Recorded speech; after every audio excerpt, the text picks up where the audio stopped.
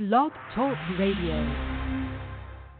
Be right now waiting to go in there and have this press conference where we're...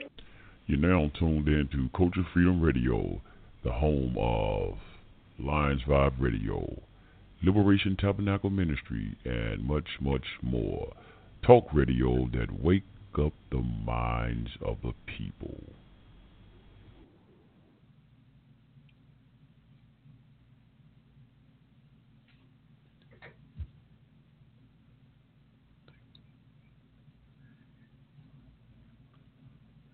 All right, peace, family, peace. I don't know, man, this damn thing here on Blog Talk be tripping, man, family.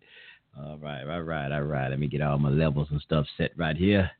How y'all doing out there, family? How y'all doing out there? Welcome in one more time to Culture Freedom Radio Network, brought to you by blogtalkradio.com. Most definitely in this house, Yeah. Coming in the house right here with another exciting topic of conversation for you tonight, something thought-provoking, as always, as we try to do right here on Culture Freedom Radio Network. Man, try to bring you something to think about. Oh, y'all know my old saying. Y'all know what I say all the time. Coming in the house right here to try to leave a stain on your brain, give you something to think about, most definitely. Hey, before I get into that, I always like to start off, I want to say thank each and every one of you for listening in right here to Culture Freedom Radio Network. Whether you catch the show live or you catch it in the... I pushed that button about 30 seconds ago. There you go. Yeah, there we go. But I guess it's playing now. But yeah. There we go. 30 seconds. Come on, Blanc. Get it right. Yeah, I thank every one of you for tuning in right here.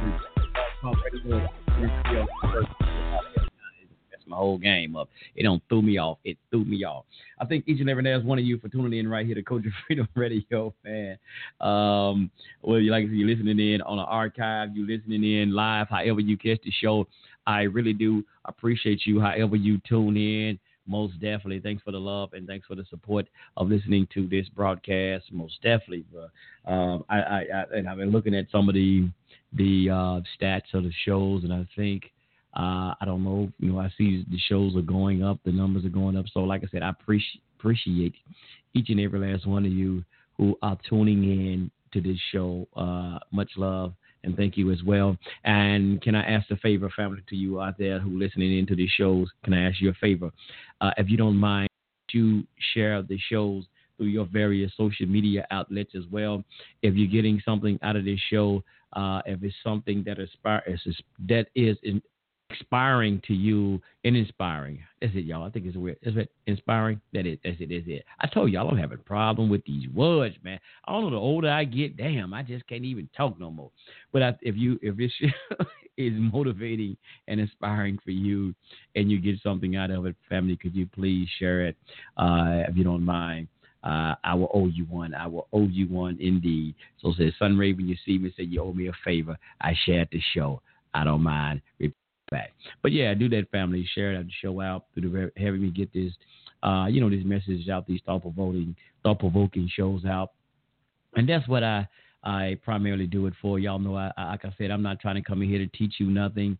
I'm not trying to come in here to be your next master teacher. None of that. All the thing I'm trying to do is come in here and to provoke thought, motivate, and inspire the family out there, just to let us, to wake us up and start thinking for ourselves.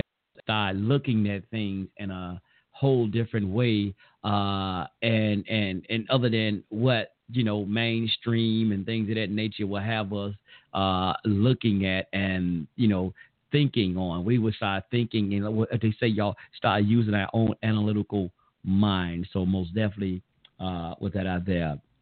So I thank each and every one of you, like I said, again, for tuning in right here at the show. And family, don't forget, you can go and check us out on the various social media outlets such as Facebook. You can check us out on Facebook at they call the business page. I'm going to call it the business page. They usually call it the fan page. I don't like using that word, y'all, because we're not trying to have no fans. We ain't doing it like that. So go check out the page, I would say, on Facebook at Culture Freedom Radio Network on Facebook. There's Culture Freedom Radio Network right there on Facebook as well. You can get in there and check us out right there.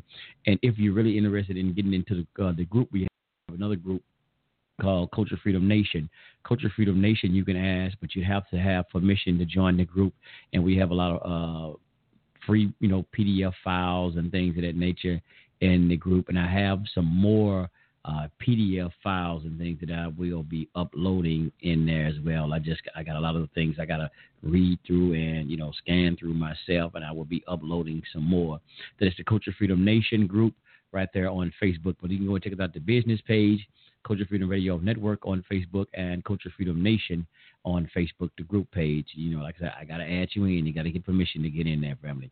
And also you can catch us right there on at Culture Freedom 9 on Twitter, Culture Freedom 9 right there on Twitter, and Instagram at Culture Freedom Radio Network right there on Instagram. And I'm trying out my new microphone, family. I've been trying it out on other things. I got a new microphone, new system that I got with the mixer and all of this, so I'm trying this out. I used to have my other condenser mic hooked up, so I'm just trying this here other mic, with the mixer system, and trying to, upgrade my my studio equipment up in this house, fam. Because we used to start this thing off.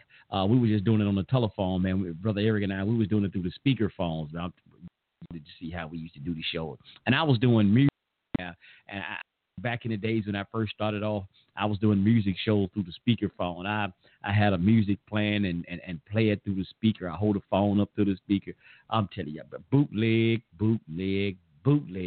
But now we here, man. Now we here, and you learn. I'm telling you, man. So it ain't nothing wrong with starting off raggedy, bootleg, however you get started, family. And see, that's the thing we got to understand. A lot of time we can't always start off big time. We got to learn how to, like they said, man, you had to learn how to crawl, walk.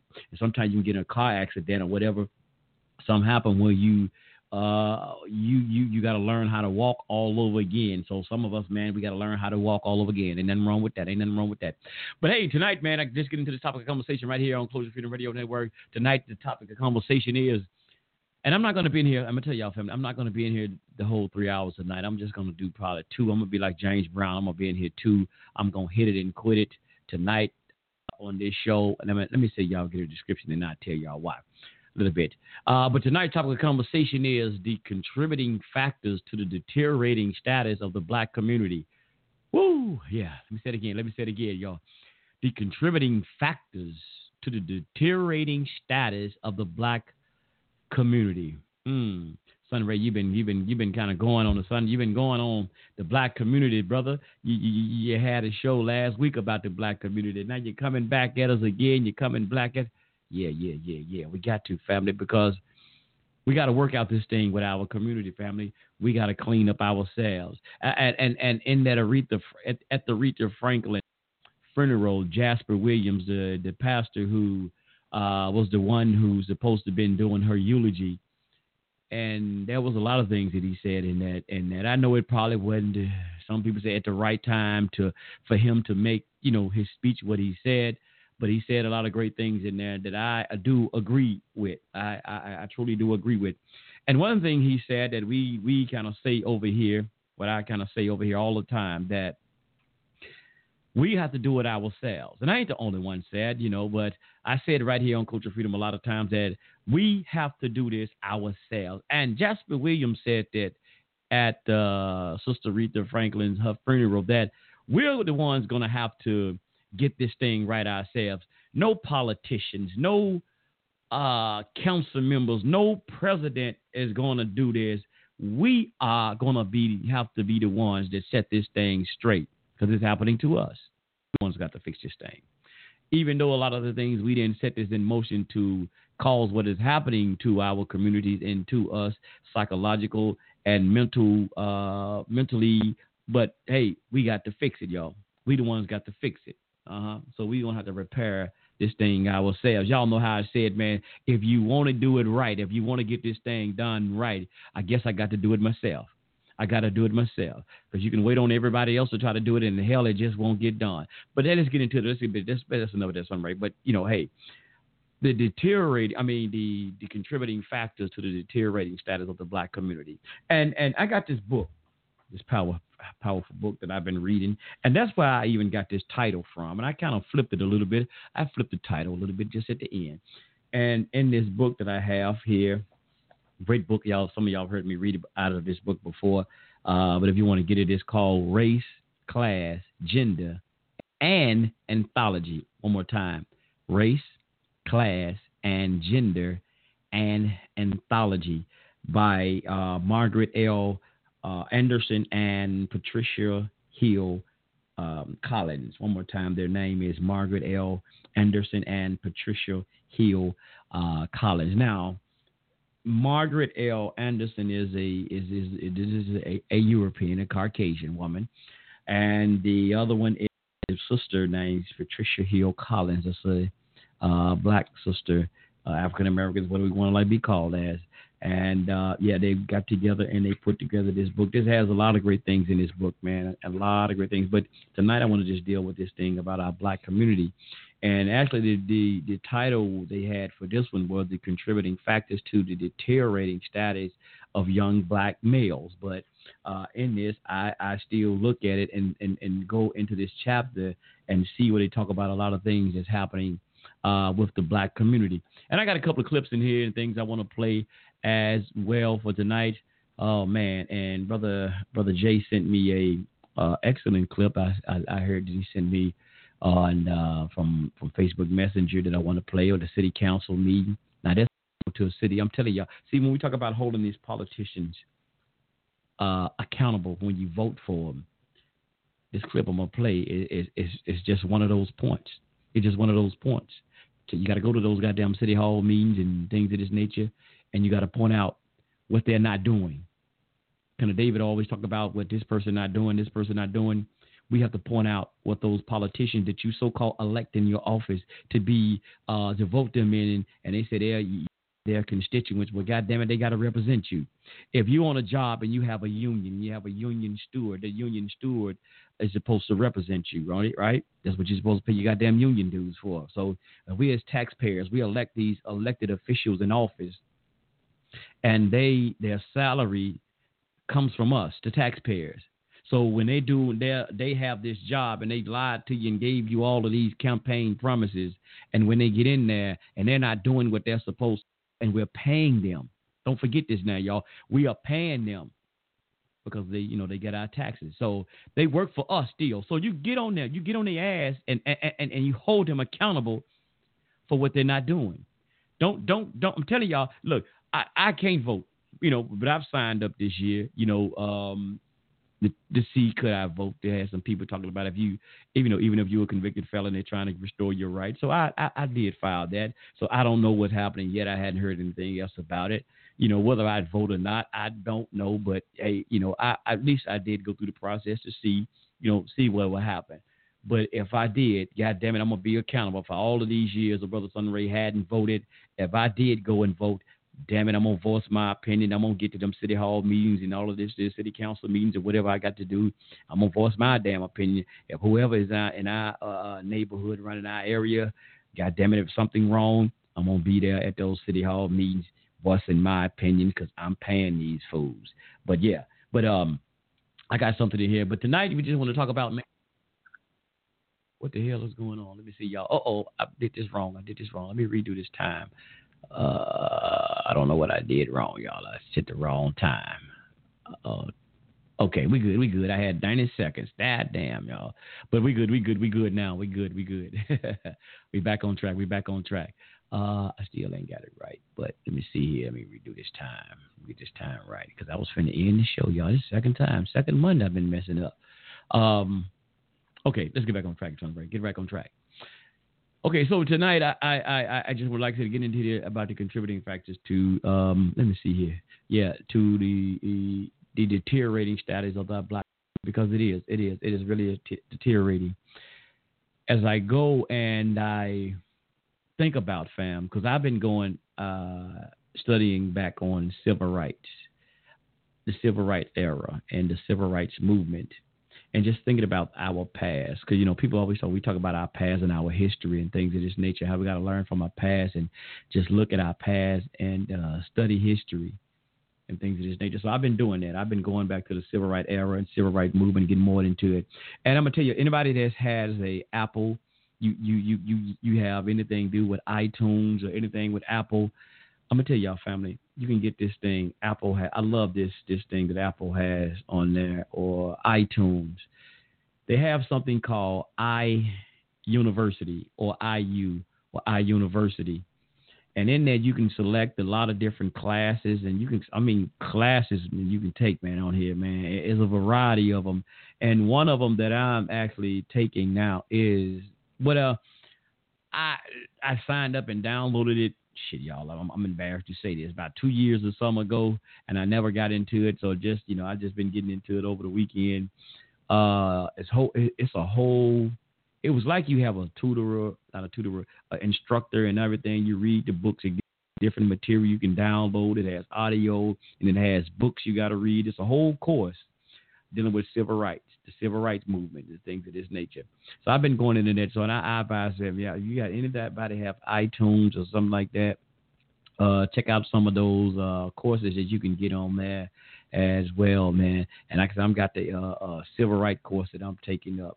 And I'm getting into it. I'm actually overstanding and getting more of an overstanding from a lot of the things dealing with the civil rights movement that I didn't know. See, when you just listen to people sometime and you hear things, and that's why they always say, I know we get on Christians about reading their Bible for themselves. They don't read the Bible, they listen to the preachers. But also, I think that can be goes out to anything. Like we listen to a lot of the people in the conscious community that talk about the civil rights movement and have their opinion about it. It was all messed up, this, that, so on, in the nature.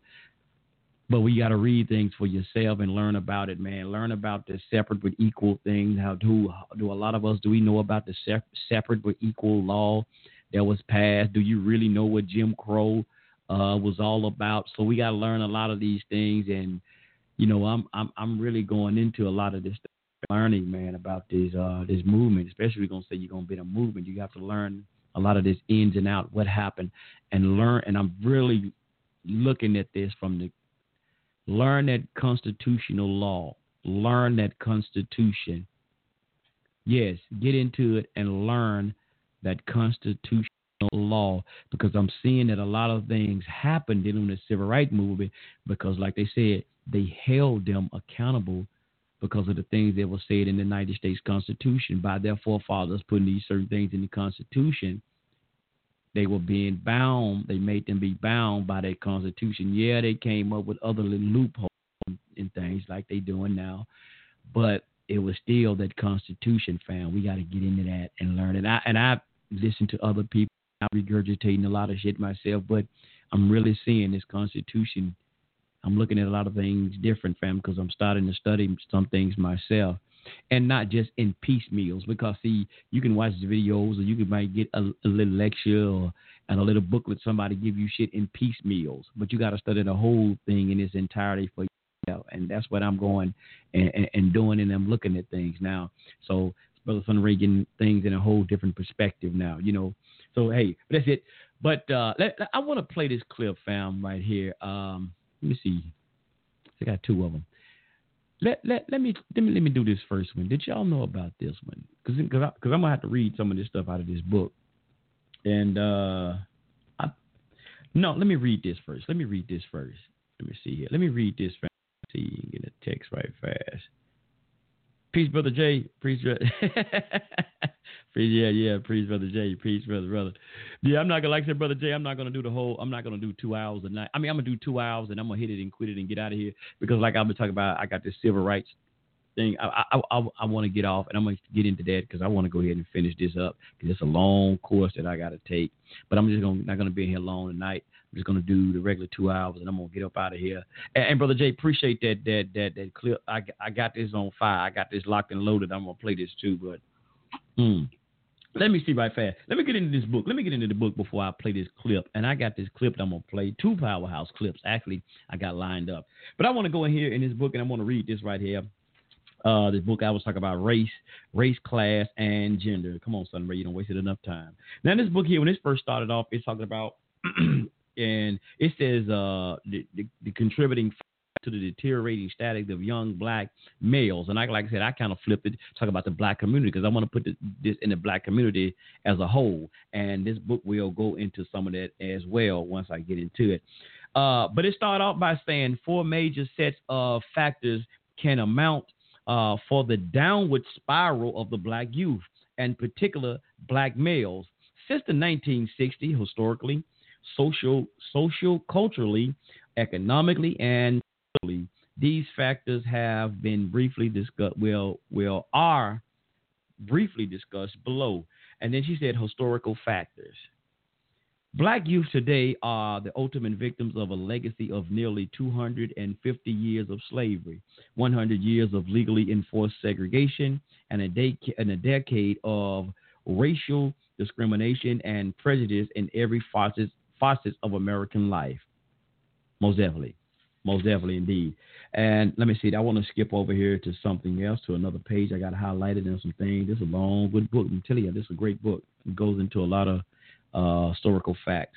And excuse me if y'all hear any kind of static or something in the background. I don't know if y'all do. I'm kind of listening in and kind of monitoring myself. And so it's crazy, like hearing me talk and talking at the same. I'm hearing myself back to back because I'm hearing myself repeat, but I'm trying to make sure the sound is good. Like I said, because I'm testing out a new mic.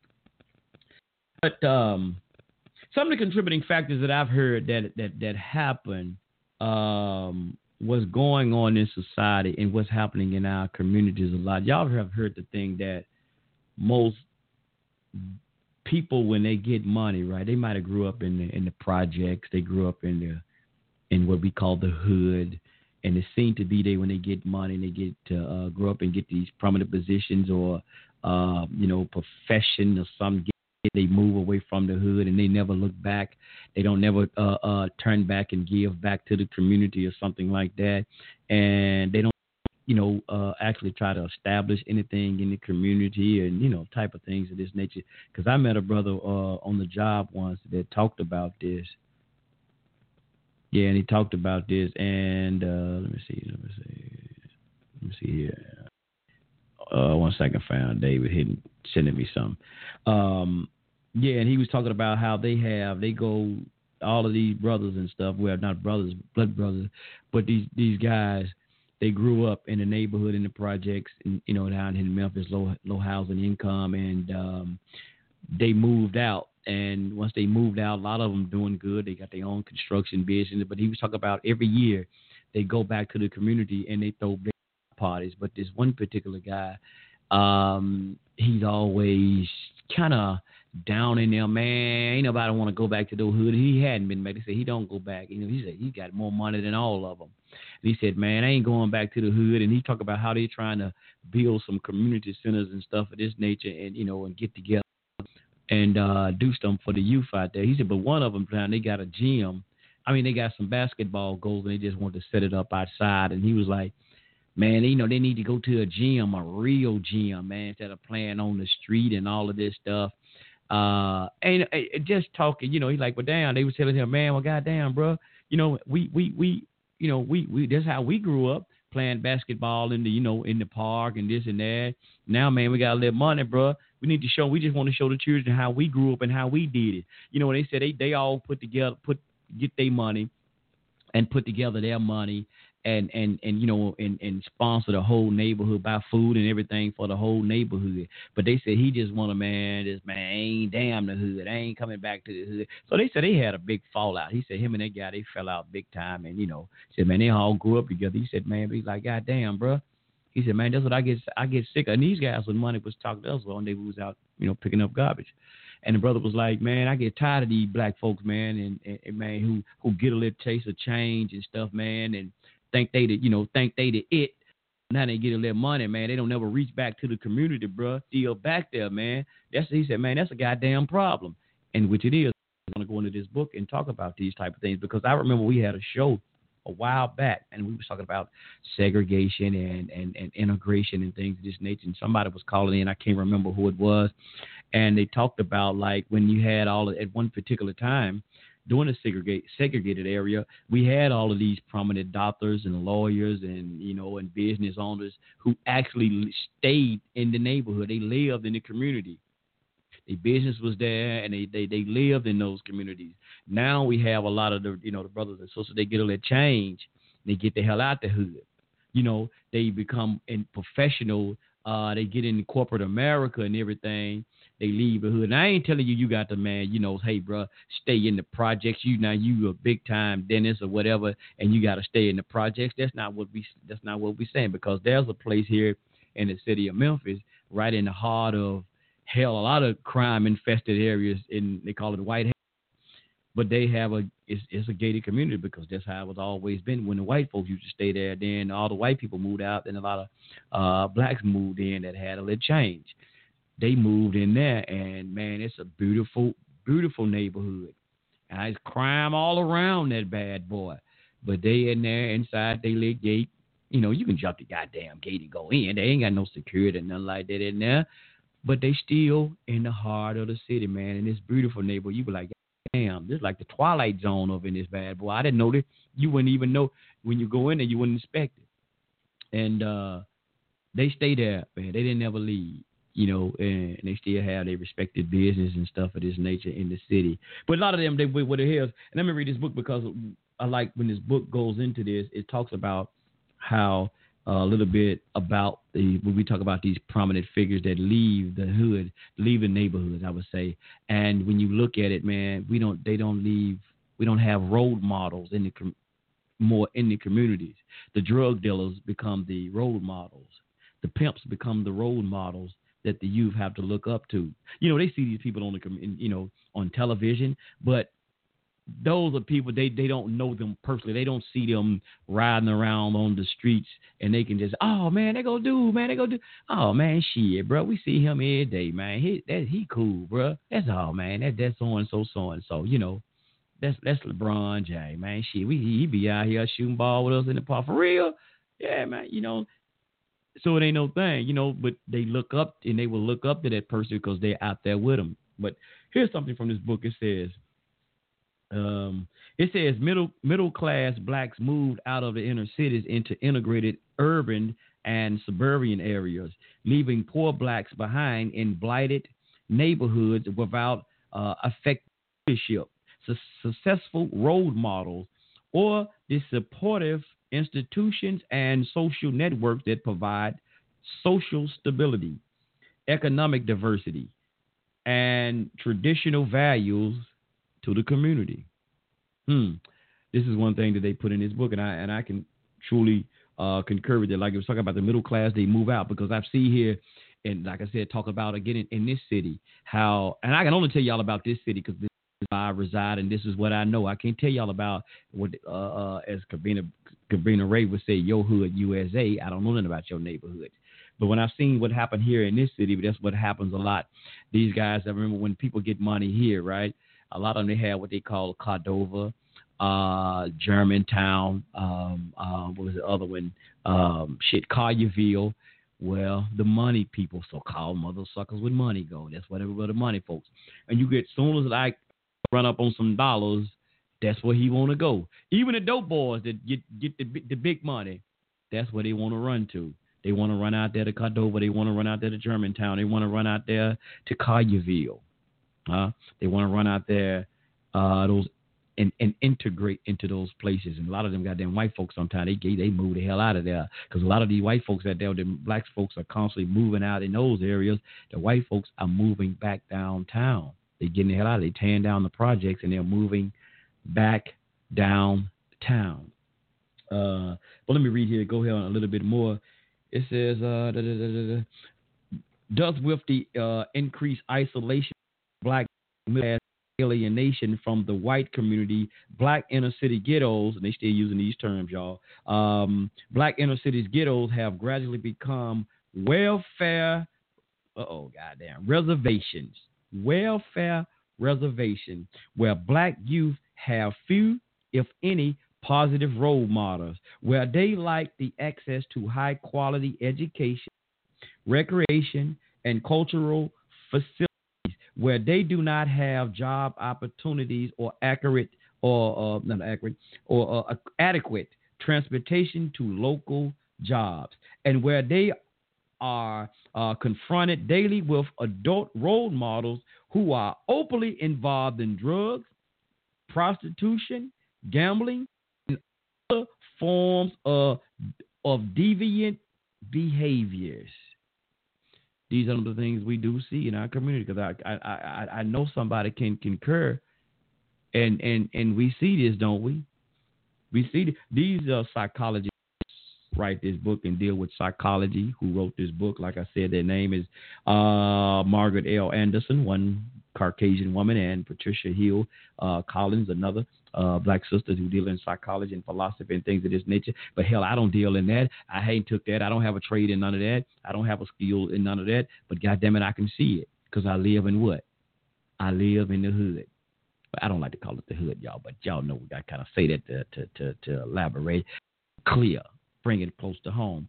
I live in these places. I don't live in the suburbs. I don't live in that upper class thing. Hell no, I'm still here. I'm gonna stay here. I like being around what they say, my people, where I'm comfortable. Yeah, it could be crime around, but goddamn it, these are my people. These are my family. This is the one. Look, this is where I'm gonna stay. I'm going to stay here. I'm comfortable around Ray and Pookie them. He's my folks. I ain't got to go around Mother Theodore and all of them. Theodore the Third. I don't feel comfortable around them. I don't trust them. But I'm staying here, man. But be serious, though. But that's what it is, man. They're confronted with daily adult role models who are openly involved in drugs. We see that, don't we? The drug dealer, man, is most admired in the community. And I remember, man, even going into, like, when I was, going in and out of jail and shit, when I was in my wild ass days, I remember, man, brothers bragging on, man, you remember gangster, man? You remember gangster so-and-so, bro? Yeah, man, I remember, man, dude, he was big time pimping in the hood, bro. Man, that bro bring so much dope, bro. They just brag on that type of shit, and I'm like, now, at that time, I'm just listening to it, and I was, down with that too, and I'm listening to, like, yeah, brother, I'm probably elaborating in on it, but now I hear him like, damn, if y'all only knew the destructiveness of that. And brothers like brag on even when you go to jail. Man, shit, how much time you got? Shit, bro, I ain't got but like 10. It ain't shit, bro. I can walk them 10 years down and nothing, bro. That ain't nothing, bro. 10 years, goddamn, bro, 10. That ain't nothing. And brothers, man, like in jail, man, like going to jail to some cats, man, that shit like going to the Bahamas vacation. You know what I'm saying? That shit is like they have a family reunion to some brothers, man. It's like a company picnic. This is how the mindset has becoming, man. Like I said, we see the prostitution, man. They see youth, a lot of our youth, man, that's growing up in these inner cities that doesn't have these positive role models there to see, and and to what they always seeing. This is what they're always confronted with as their role models. The drug dealers, the prostitutes, and the brothers who pimping the sisters out, like I said, dealing with the gambling. And they saying other forms of deviant behaviors. And then they got the damn crazy-ass rap music out here now that promoting a lot of this bullshiggity, this deviant behavior, this crazy behavior, like we're saying, calling you savages and savage, Tank, 21 Savage. Hell, what was it, Tamia? She had a song that I was liking, and then as I heard her say the other day when I really listened to the song again, she talking about being some damn savage. I'm like, damn, come on. Yeah. But these are some of the things that, we looking at, man, that deteriorating our communities, man, and bringing down our community and contributing, most likely what I'm saying, contributing to the fact about deteriorating status of the black community. Crooked-ass politicians. Oh, yeah, and I got some stuff I got to play about these goddamn politicians. Y'all know it's almost voting time again. These crooked-ass politicians are one of them. Lying-ass preachers. Lying-ass, pimping-ass preachers. Oh, and I got some. Since I'm talking about preachers, here we go. Let's go to this book. This is what this book said. And this is what I was having a discussion with a brother today about. Okay, jump back down to this book. She talk about social cultural factors. This is social cultural factors here. The black church, which had formerly been the center of activity in the black community, has lost its central functions as a monitor of norms and value. See, this is what I need to take this goddamn book to work. Because I was telling the brother about this. When you look, because we was having this conversation about the black church, and brother was asking why everybody always talking about the church ain't doing this, the church ain't doing that. I said, well, prominent, you got to look at it and understand that the church, especially here in America, most of our people here in America are primarily Christian, black, African Americans, whatever y'all, are primarily Christians. Yeah, numbers, man, bros, of our people probably would be, you do the numbers, you probably have primarily a lot of people are Christians. And then especially when you look in our neighborhoods, you will see churches. You don't see a whole bunch of mosques or temples of Nation of Islam, the temples of Islam, or Moorish Science Temple, probably a Hebrew Israelite Center or camp, whatever you don't want to call it. You don't see that. You see a lot of churches. So when people criticize or say something about the church, brother, because that's what that is the most dominant thing in our community, church. So, and I tell them, brother, you got to go back to the civil rights movement, and you look at the civil rights movement with each and every last one of them guys that I've seen, or I know, I may be wrong on this, but most of them were pastors. They had pastor something on their name, Dr. This, dealing with theology, dealing with some religion. And it was the church, as this book says here, even talk about how the church was the center of the activities that happened in the black community. If anything went down, any kind of community meetings that had to be held, the church, some of the pastors in their community would call a community meeting, and say we need to meet at the church at such and such a time or such and such a date. And they organized things in the community. They were like the go-between. Y'all remember this movie? God damn, I was moving hell the name of it. Let me see. It had Jim Brown in it. It had Fred Williamson and Original Gangster. That's it. Original Gangster. I love that movie, y'all. Look at what was going on with those gangs that was doing stuff in the community. They were terrorizing the people in the community. Look, the guy that played, I don't know his name, but the guy that played Dr. King in a movie, I remember he played Dr. King, and every time I look at him, that's what he reminded me of, Dr. King. What did he do? He organized the sit-in between the community and the gang members. Then that's how the church was. That's how the pastors did. That's how they did. But now all of that focus has been gone. And that's what I was trying to tell the brother today, because now the pastors, only thing they want to teach, and why people criticize it, because the only thing that the churches are talking about is getting some money. Now the only thing they want to talk about is preach about is some goddamn prosperity. And the only one that seem to be prospering is the preachers. They say you got to sow a seed. Only seed that seems to be growing maybe in the pastor's yard. As pastor we seeing with the big rings on his finger, the Rolex watches on his wrist, pulling up in the Bentley coupes and all of this stuff. Look at them damn near $500 and $1,000. Look at his house, man.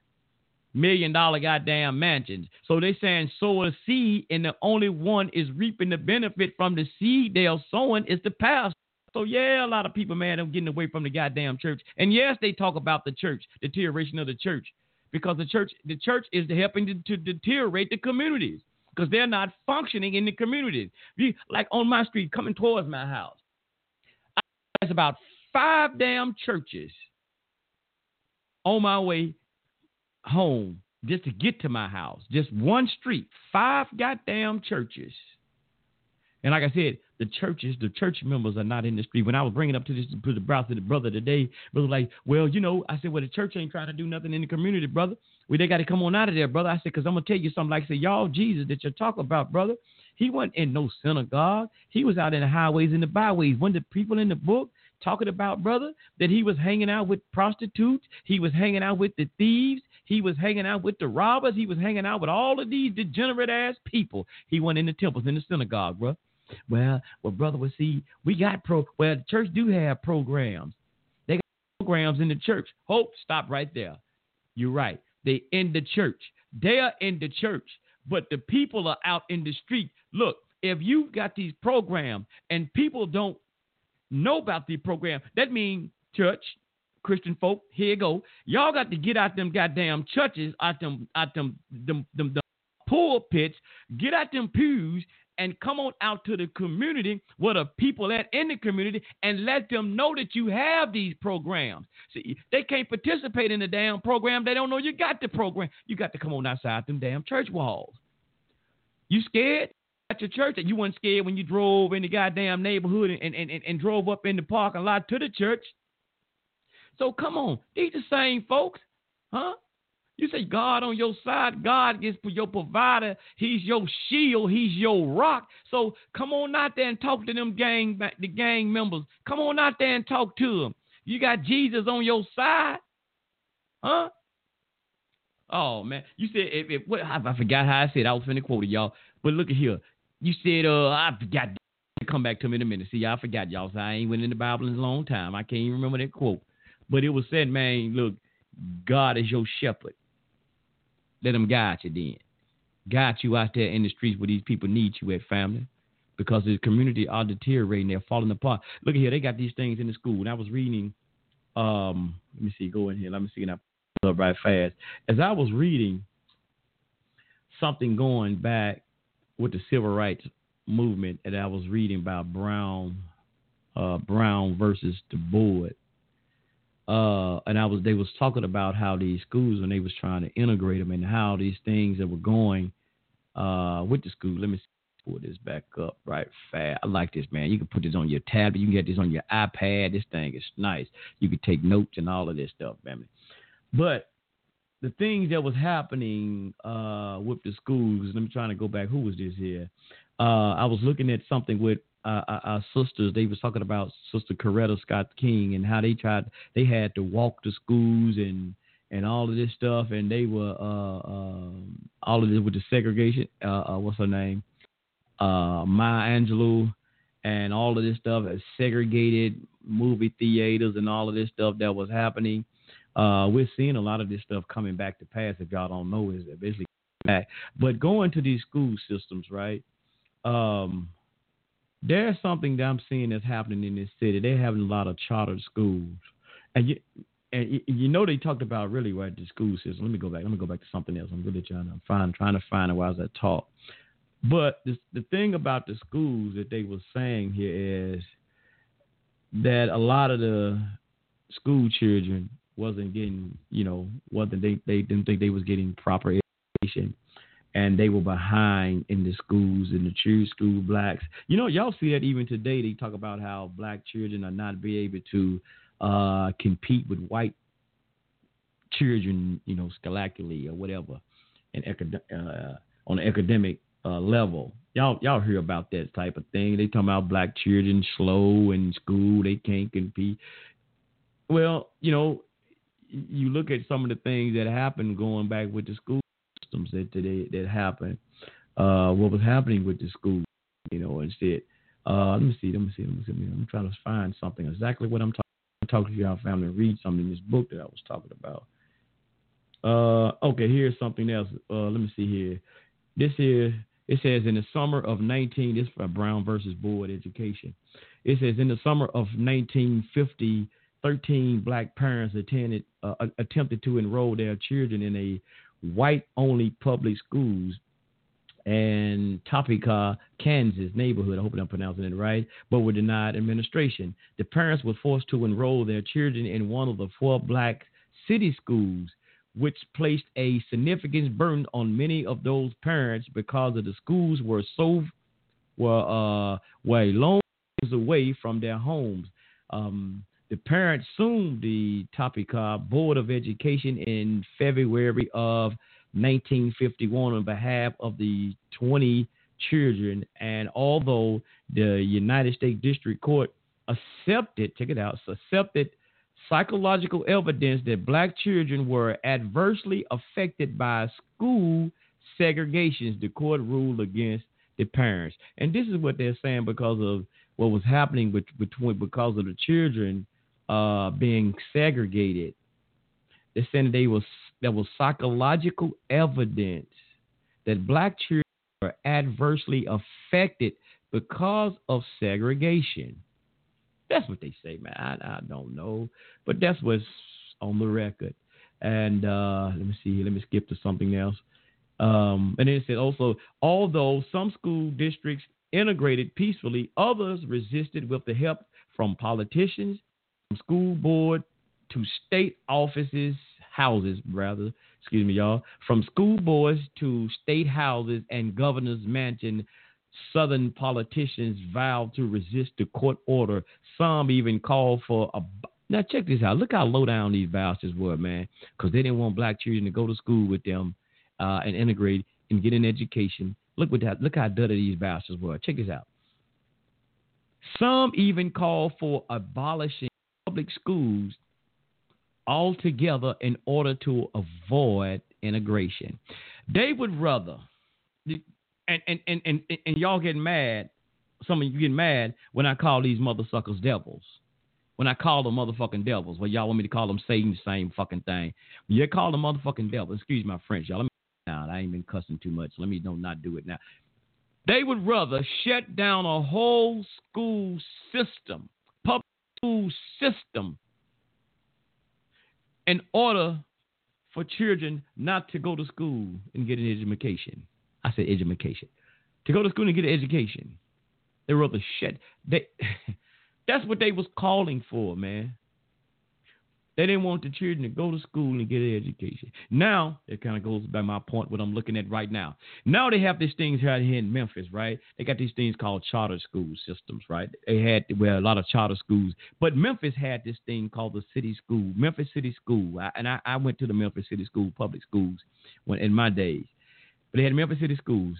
Now, a couple of years ago, Memphis wanted to give up their charter of the school systems, and they gave it over to what they call Shelby County. Because, see, Memphis is is a city, in the city, but we have the county, which is called Shelby County. So Memphis elected to give up their charter for their school system. Since I don't know how long hell it's been there. I know every time I was in school, they had it, and just a couple of years ago, they got rid of it.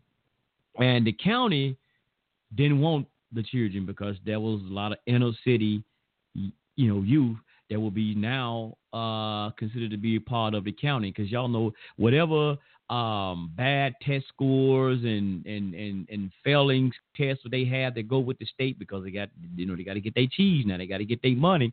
So when they test a lot of these schools lose money and funding and things of this nature, because they put George Bush them came up with that shit, No Child Left Behind and all that stuff back in the days. And but anyway, in the county really didn't want to start having these black children coming to these schools, on a massive amount, dealing with these black inner city children coming to their schools. But anyway, so now they got the thing, and Shelby County schools, the city no longer have them. And man, I'm telling y'all, they've been closing down a lot of schools in the inner city. They had one school called Booker T. Washington High School. Yeah, they had one here in the city of Memphis. And they were talking about closing that school down. But the reason they didn't close it down because they had a lot of prominent people, the blacks, that went to that school, like Maurice White of Earth, Wind, and Fire. He went to that school. Philip Bailey. I heard a lot of them from Earth, Wind, and Fire in front of Memphis who went to that school. The mayor, one of the black mayors, Willie Harrington, he went there. So you had a lot of the prominent blacks that went to that school. And so they kept the school open for now. They have, but they have shut down. They closed down all of the low-income housing that was around there at that time. So that's where all of the children were going, because they was right there in that area. So they tore down a lot of the low-income housing, what they call projects. And so really they don't have the children in that area to go to this school. So eventually they're going to close it down. But they closed down Carver. They had Carver High School. They closed that down. And a lot of the schools in this city, they're closing down. And now their ex-mayor, Willie Harrington, who's getting ready to try to run back for mayor again. I wouldn't want to see his ass back in there. But anyway, that's another whole subject. He had a couple of charter schools, and he's closing down a lot of his schools. So I was talking about now on the news, they're closing down 7 schools. 7 schools on the chopping block. Yeah. 7 schools on the chopping block, and they're getting them because they're saying they're not meeting the standard requirements. And like the mayor, the ex-mayor, let me say it, Willie Harris, the guy I keep mentioning, before he became mayor, he was the school superintendent here in the Memphis City schools. Now, he was a superintendent when I was going to school. Yeah, he was the superintendent at that time. And, a lot of people bragged about him. They loved him as a school superintendent. So even when he retired as mayor, last go around a couple of years ago, he opened up a couple of charter schools. But he already shut down a couple. Now he's getting ready to shut down a couple more because he was saying it's hard to find.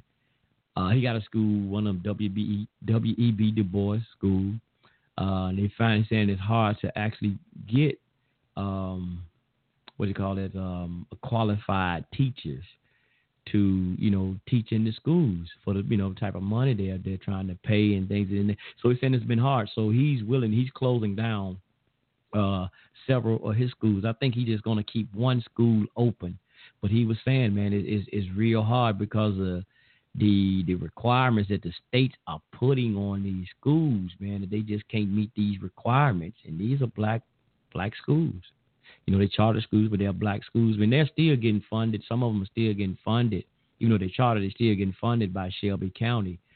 And it's just a shame, man. So it reminds me going back again to segregated school systems and how the things that were happening with the segregated schools.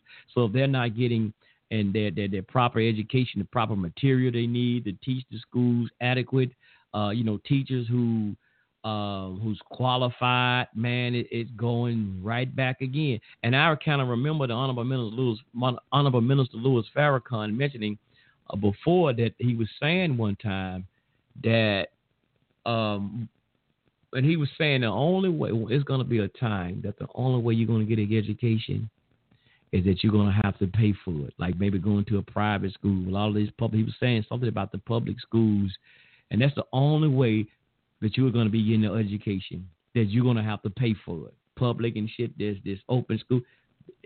That was going to be a thing of the past, and that's what he was saying. I heard that a couple of years ago that the minister was talking on this. So it's getting there, man. So it's getting bad, man, for the black community, man, and what's happening. And I'm hearing, still again, like they talk about back in the days, man, they had to share books and shit.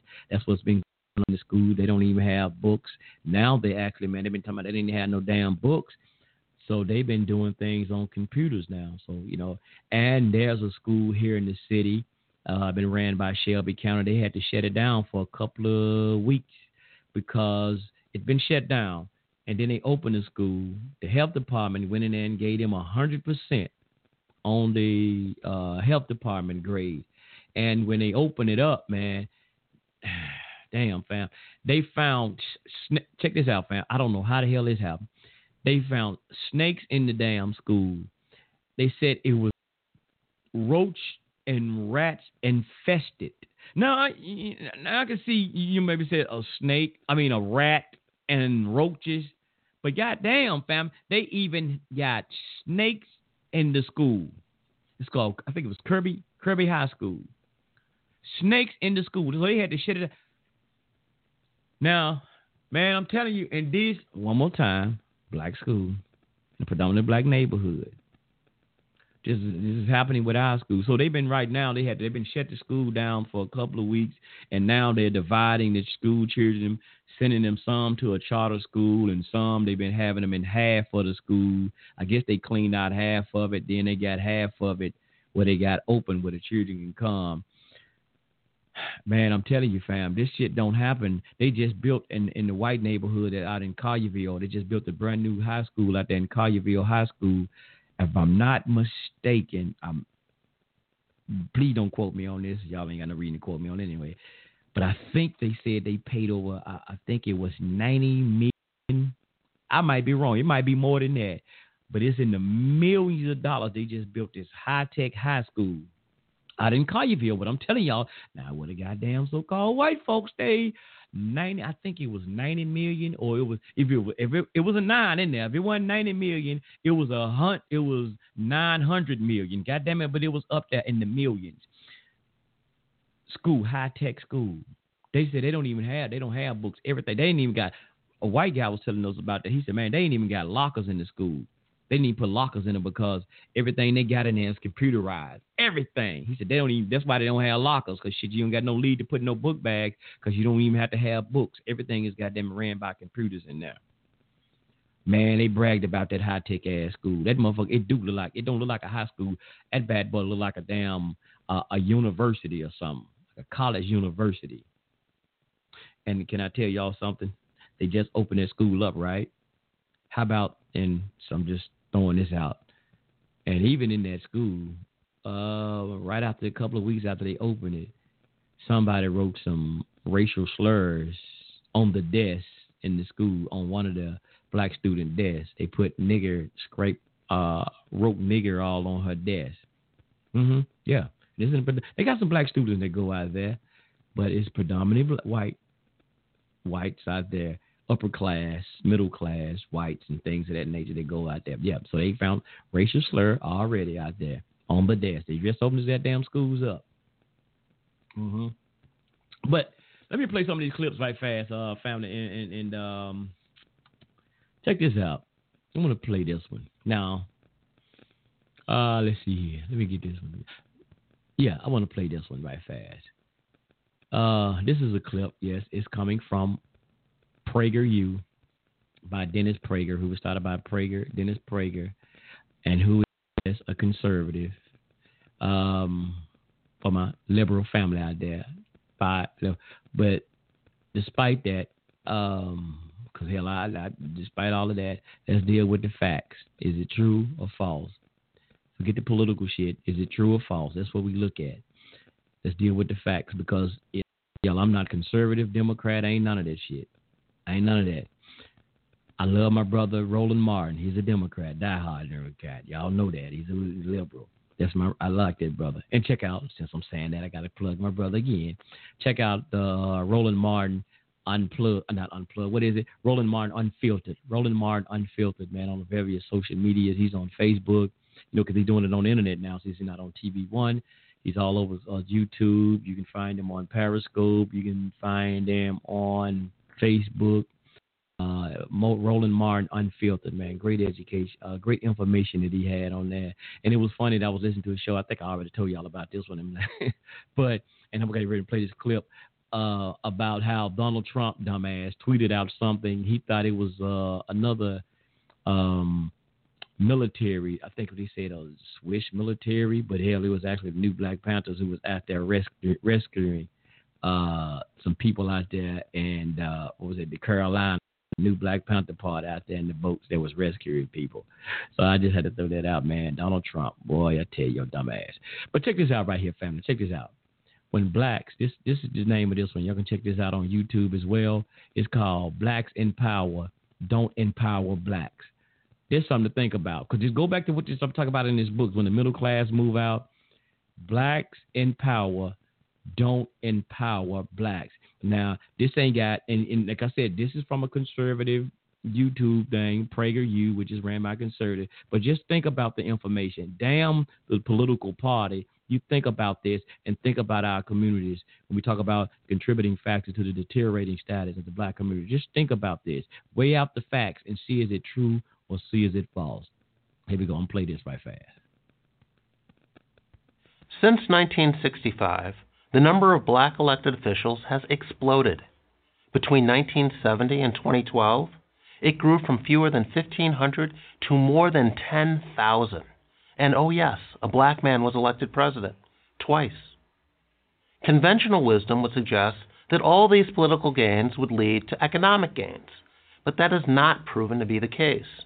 In fact, during an era of growing black political influence, blacks as a group progressed at a slower rate than whites, and the black poor actually lost ground. Why was the conventional wisdom wrong? Because it was based on the incorrect assumption that politics was the pathway to black progress. Only black politicians, so the thinking went, could properly understand and address the challenges facing black Americans. It wasn't stable families, hard work, or education that would lift blacks into the middle class. It was more black city councilmen, congressmen, and senators.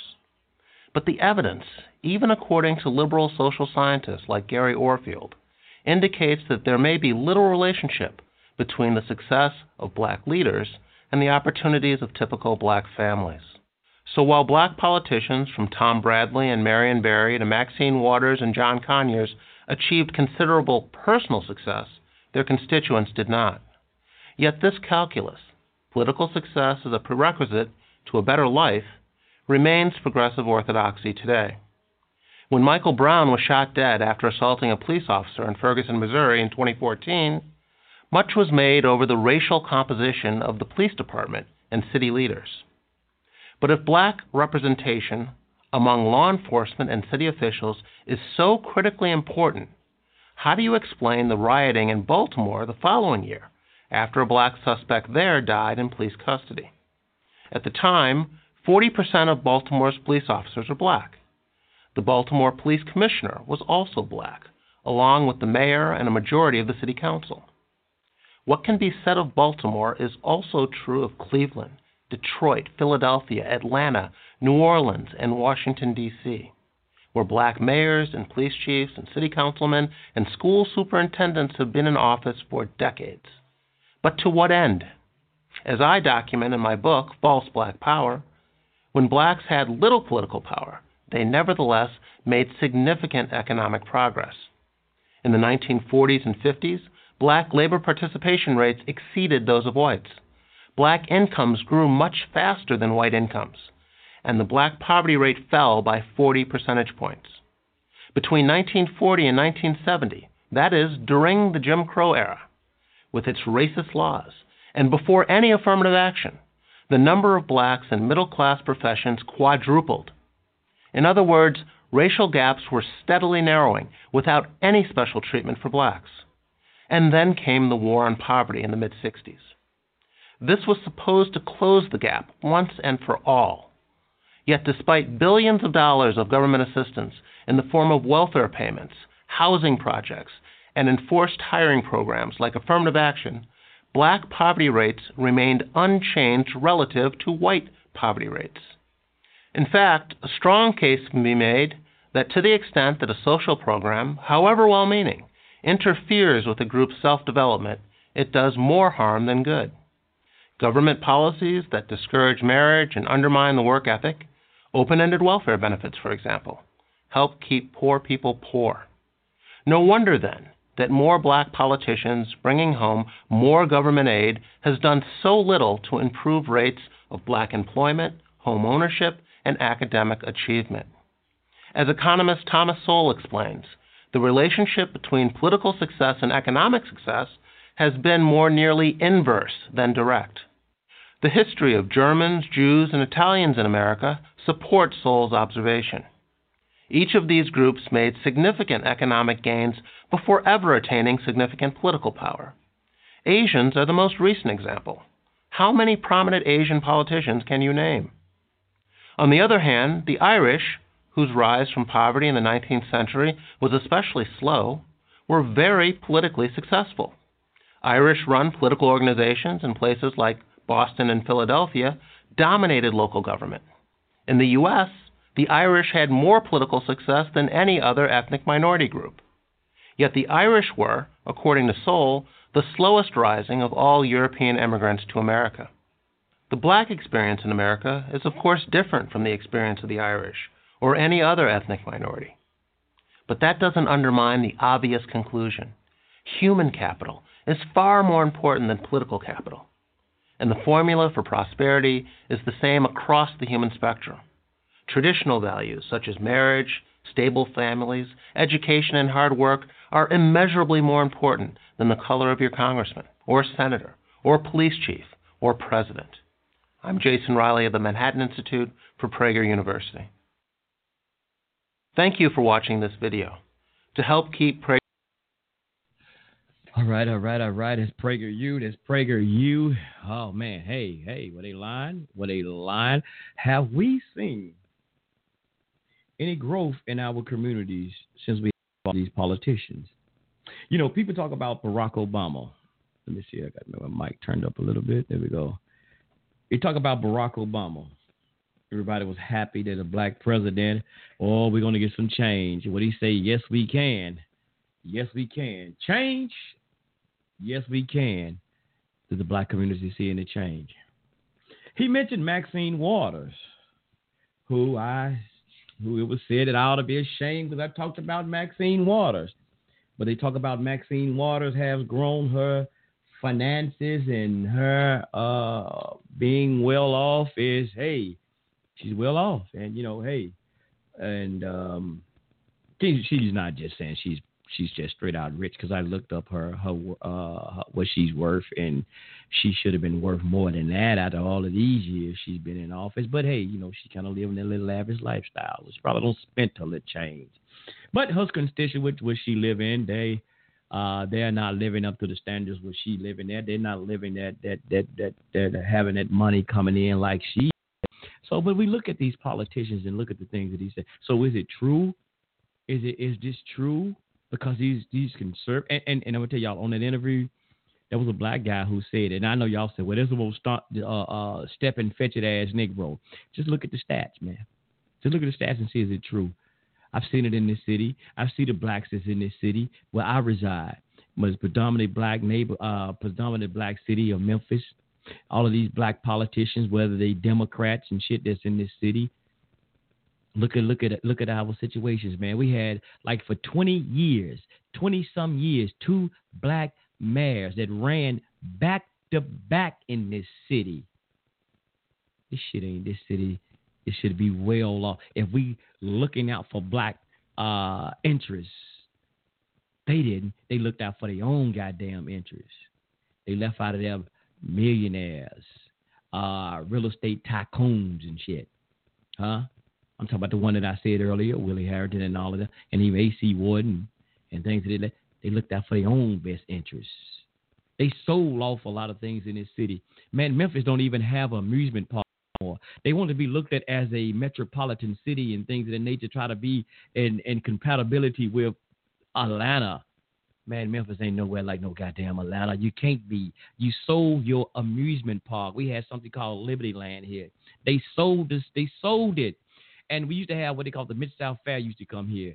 Man, they don't even want to come to Memphis no more. They gone down to Mississippi. We got to go across the goddamn state line and go to the fair. They don't even want to come to Memphis no more. They sold a lot of the things that's in this city, man. They sold the goddamn city off. But that's how it is. They wanted a white guy, they had to build this thing called the pyramid. Actually, there's a pyramid. And which I heard some old dumbass guy, and I'm excuse me, y'all, but somebody gonna say it. It just really pissed me off when people say y'all try to give y'all ignorance and stupidity. Talking about there's some pyramids, Memphis to Mississippi River. This shows just Egypt because of the Mississippi River, and Memphis, Tennessee got pyramid. That old man-made ass pyramid. I know, man, we make all of them, but that bullshiggity. But that thing down there, they wanted to turn it into a white guy wants to buy all of that and take it off the city hands, and they're going to spend all of his own money out of his pocket and build an amusement park. But these old gold digging ass dudes down here in this city, and they had a black dude who was instrumental in it. They said no, we ain't gonna do that. And they wanted to get Bass Pro Shop, and now Bass Pro Shop is in that building. And we as the taxpayers are still paying for that building. When that white guy, business guy, wanted to build an amusement park, and he was going to pay for every goddamn thing with the taxpayers wouldn't have nothing to do with that land down there no more. He was going to buy all of that, and we would have had another amusement park down in the city. But no, these old dumbass Negroes down here, they do that shit because they want to line their own goddamn pocket instead of looking at for the interest of what was going to happen in this city for the people in this city. They don't give a goddamn. We got all these black politicians. Do blacks empower blacks? Or as that thing said, PragerU, blacks in power don't empower blacks. Huh? I think so. I go with that. I go with what it said in there, because we look at the things we do. They in this office, goddammit, but they don't empower us. They don't bring no financial stability to the neighborhoods.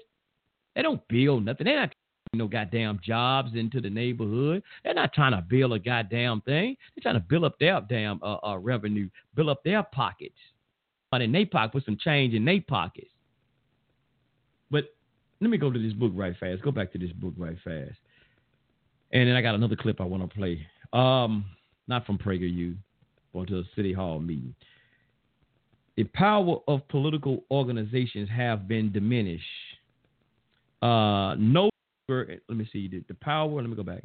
The power of political organization have been diminished, and no longer in better education and wealthier blacks who are more likely to participate actively in the political process.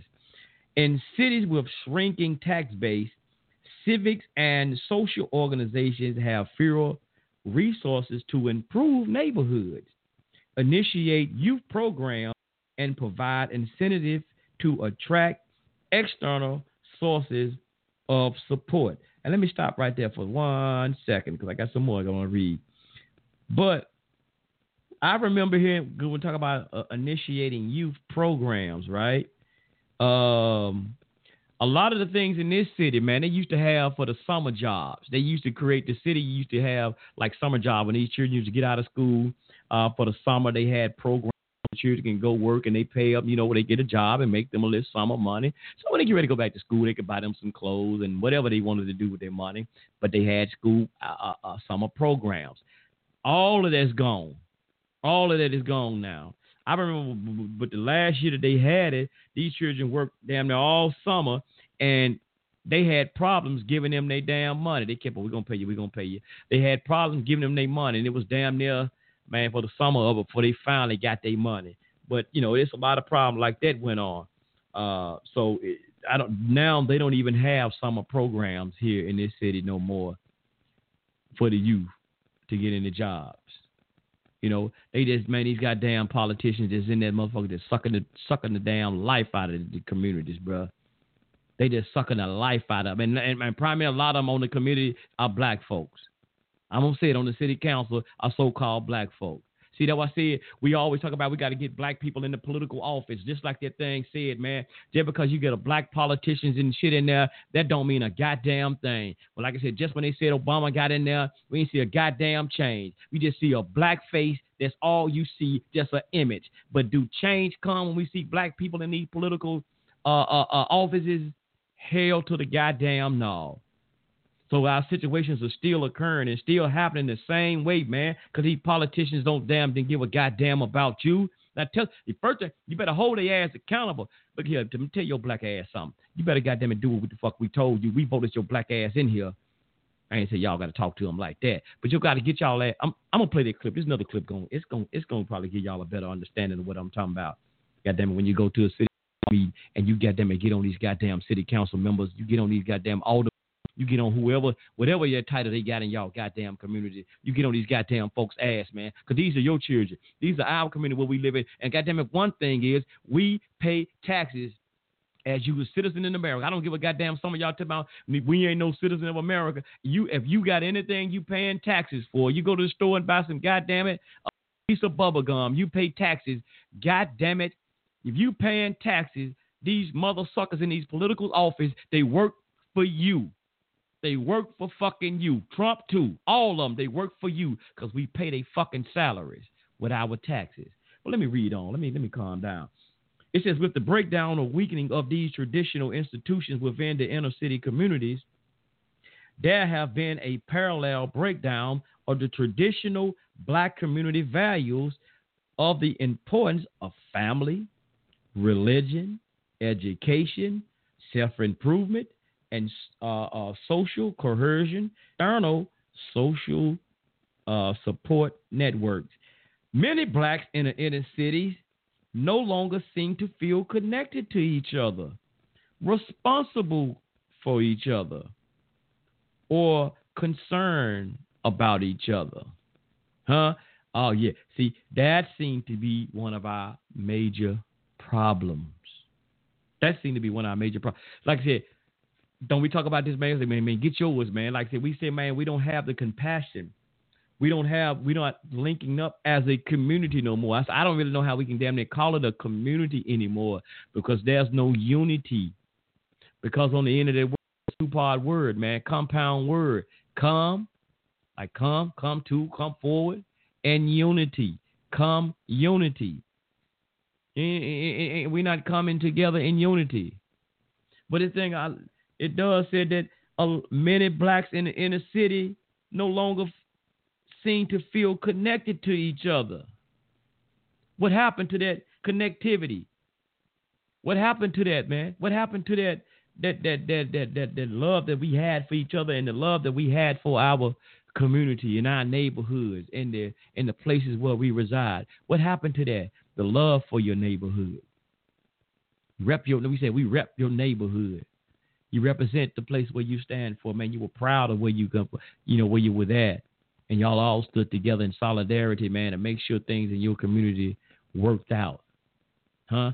And most of these politicians, they grew up in some of these neighborhoods as well.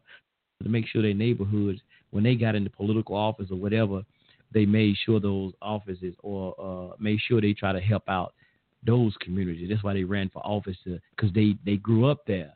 They knew the elders in that community.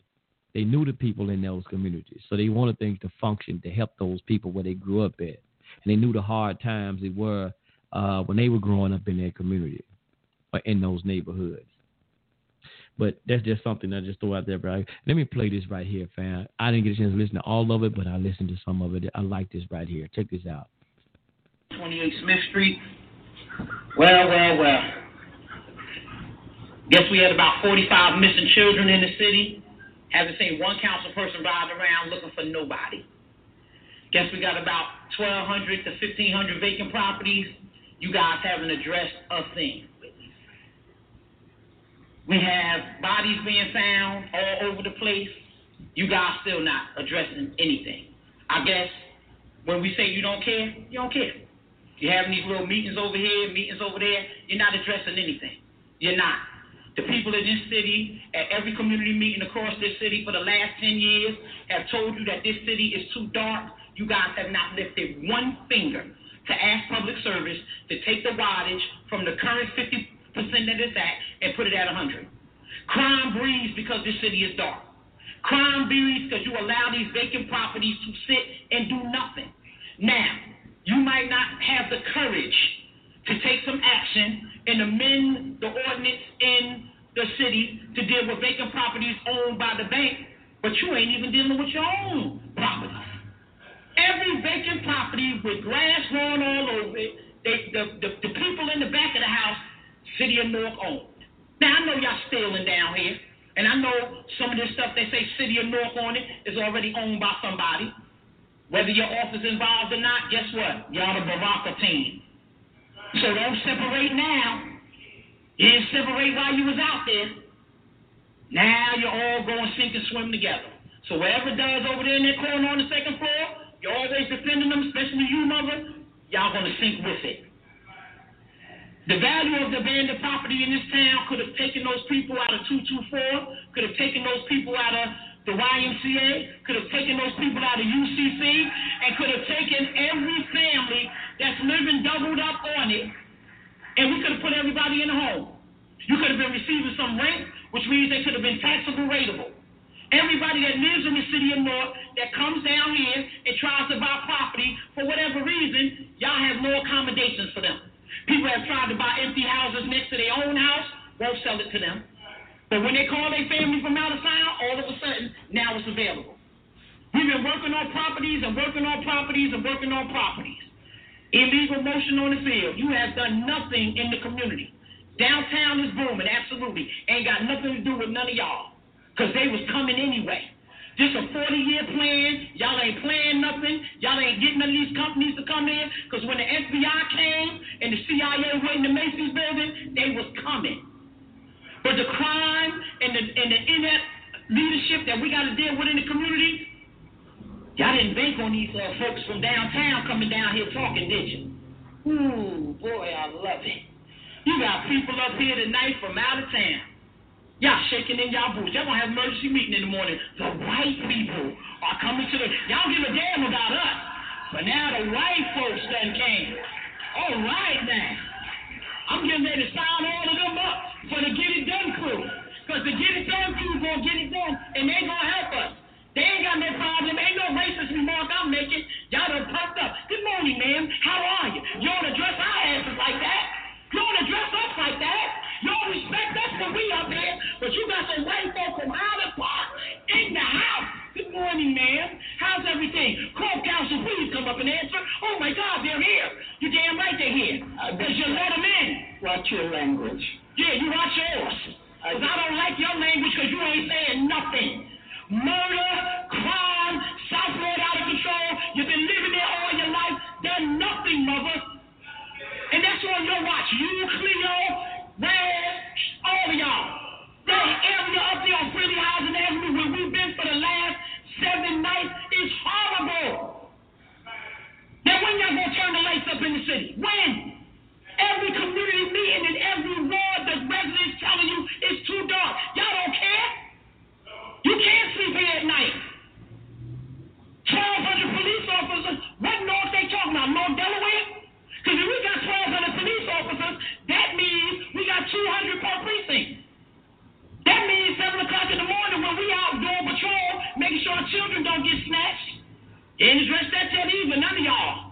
You got the man flashing the kids over by Central High School, Miss MacGyver. You think you want to park there 7:30 tomorrow? Maybe you could catch the black van. Because there ain't no officers out there. Anita and Louie, can I catch y'all up over at Birchwood Park so we don't have another child getting raped? Hey, about Joe. No, not that person. Hey, Joe, how about, can I get you on South Orange Avenue as well?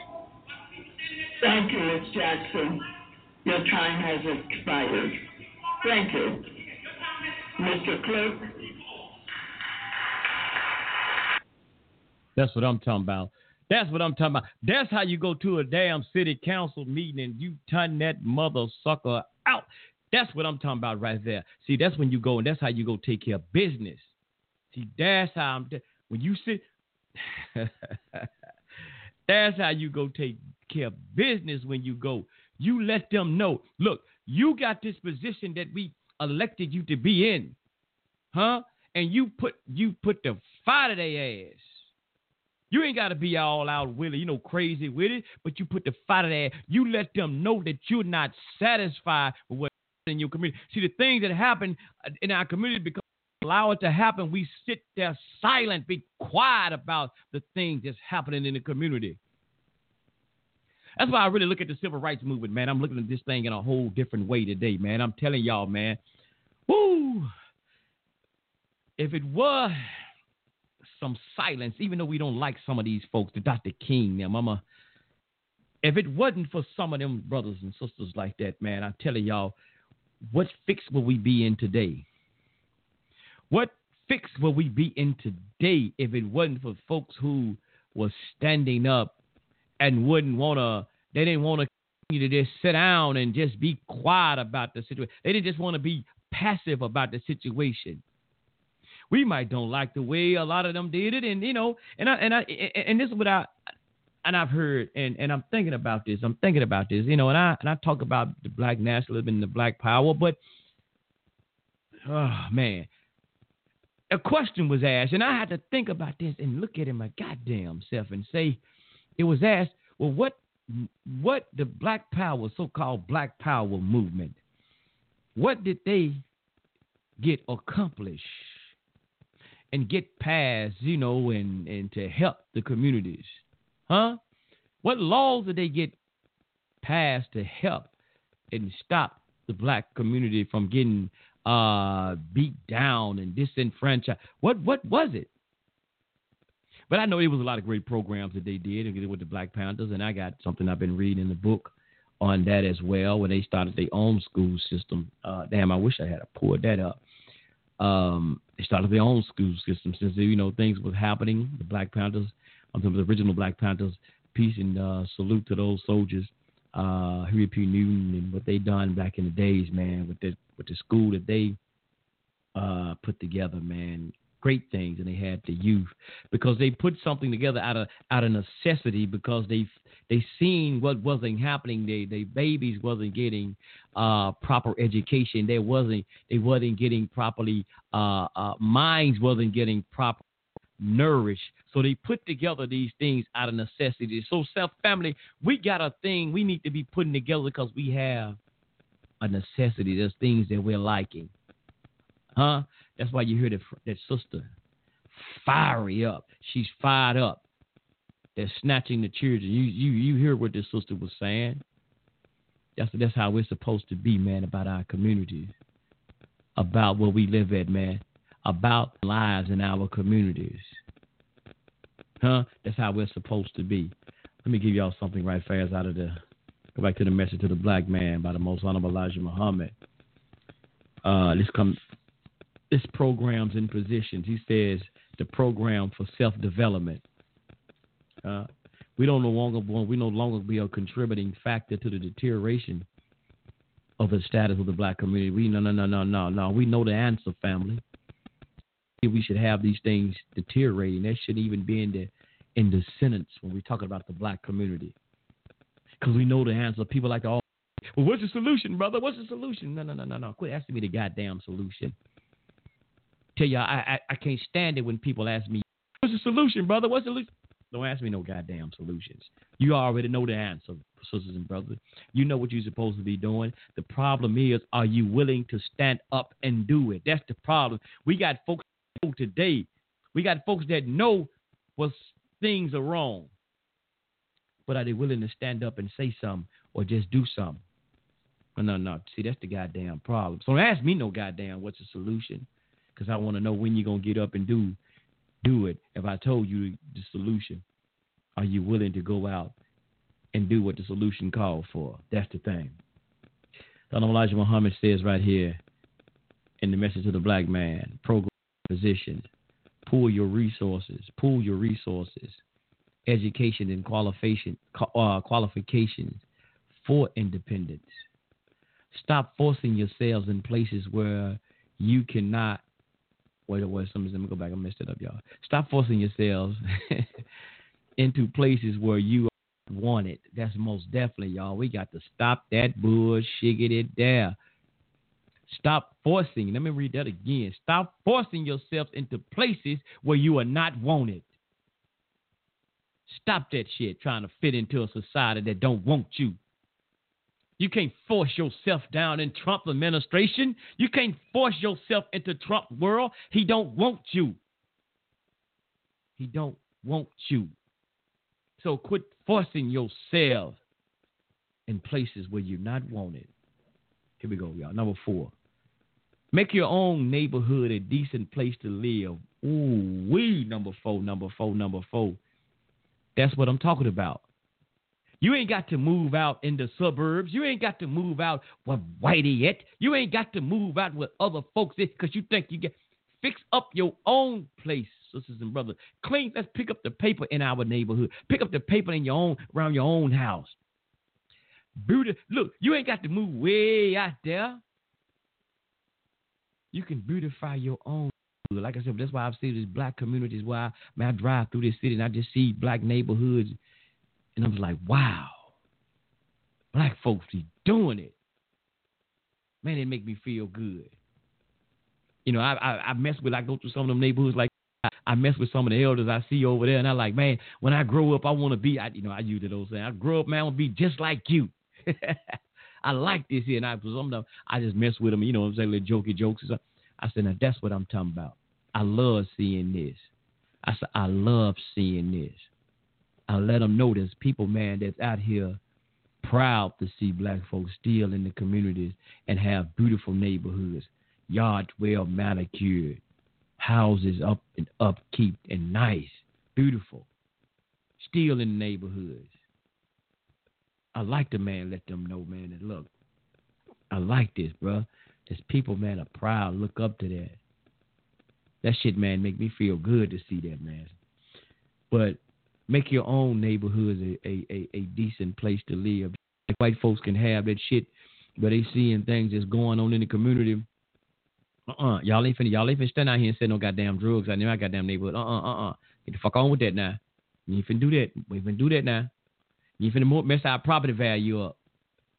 My house, shit, about $100,000 right now. You ain't finna have my shit going down to no $50,000. I can't sell my goddamn house because y'all around here want to sell drugs.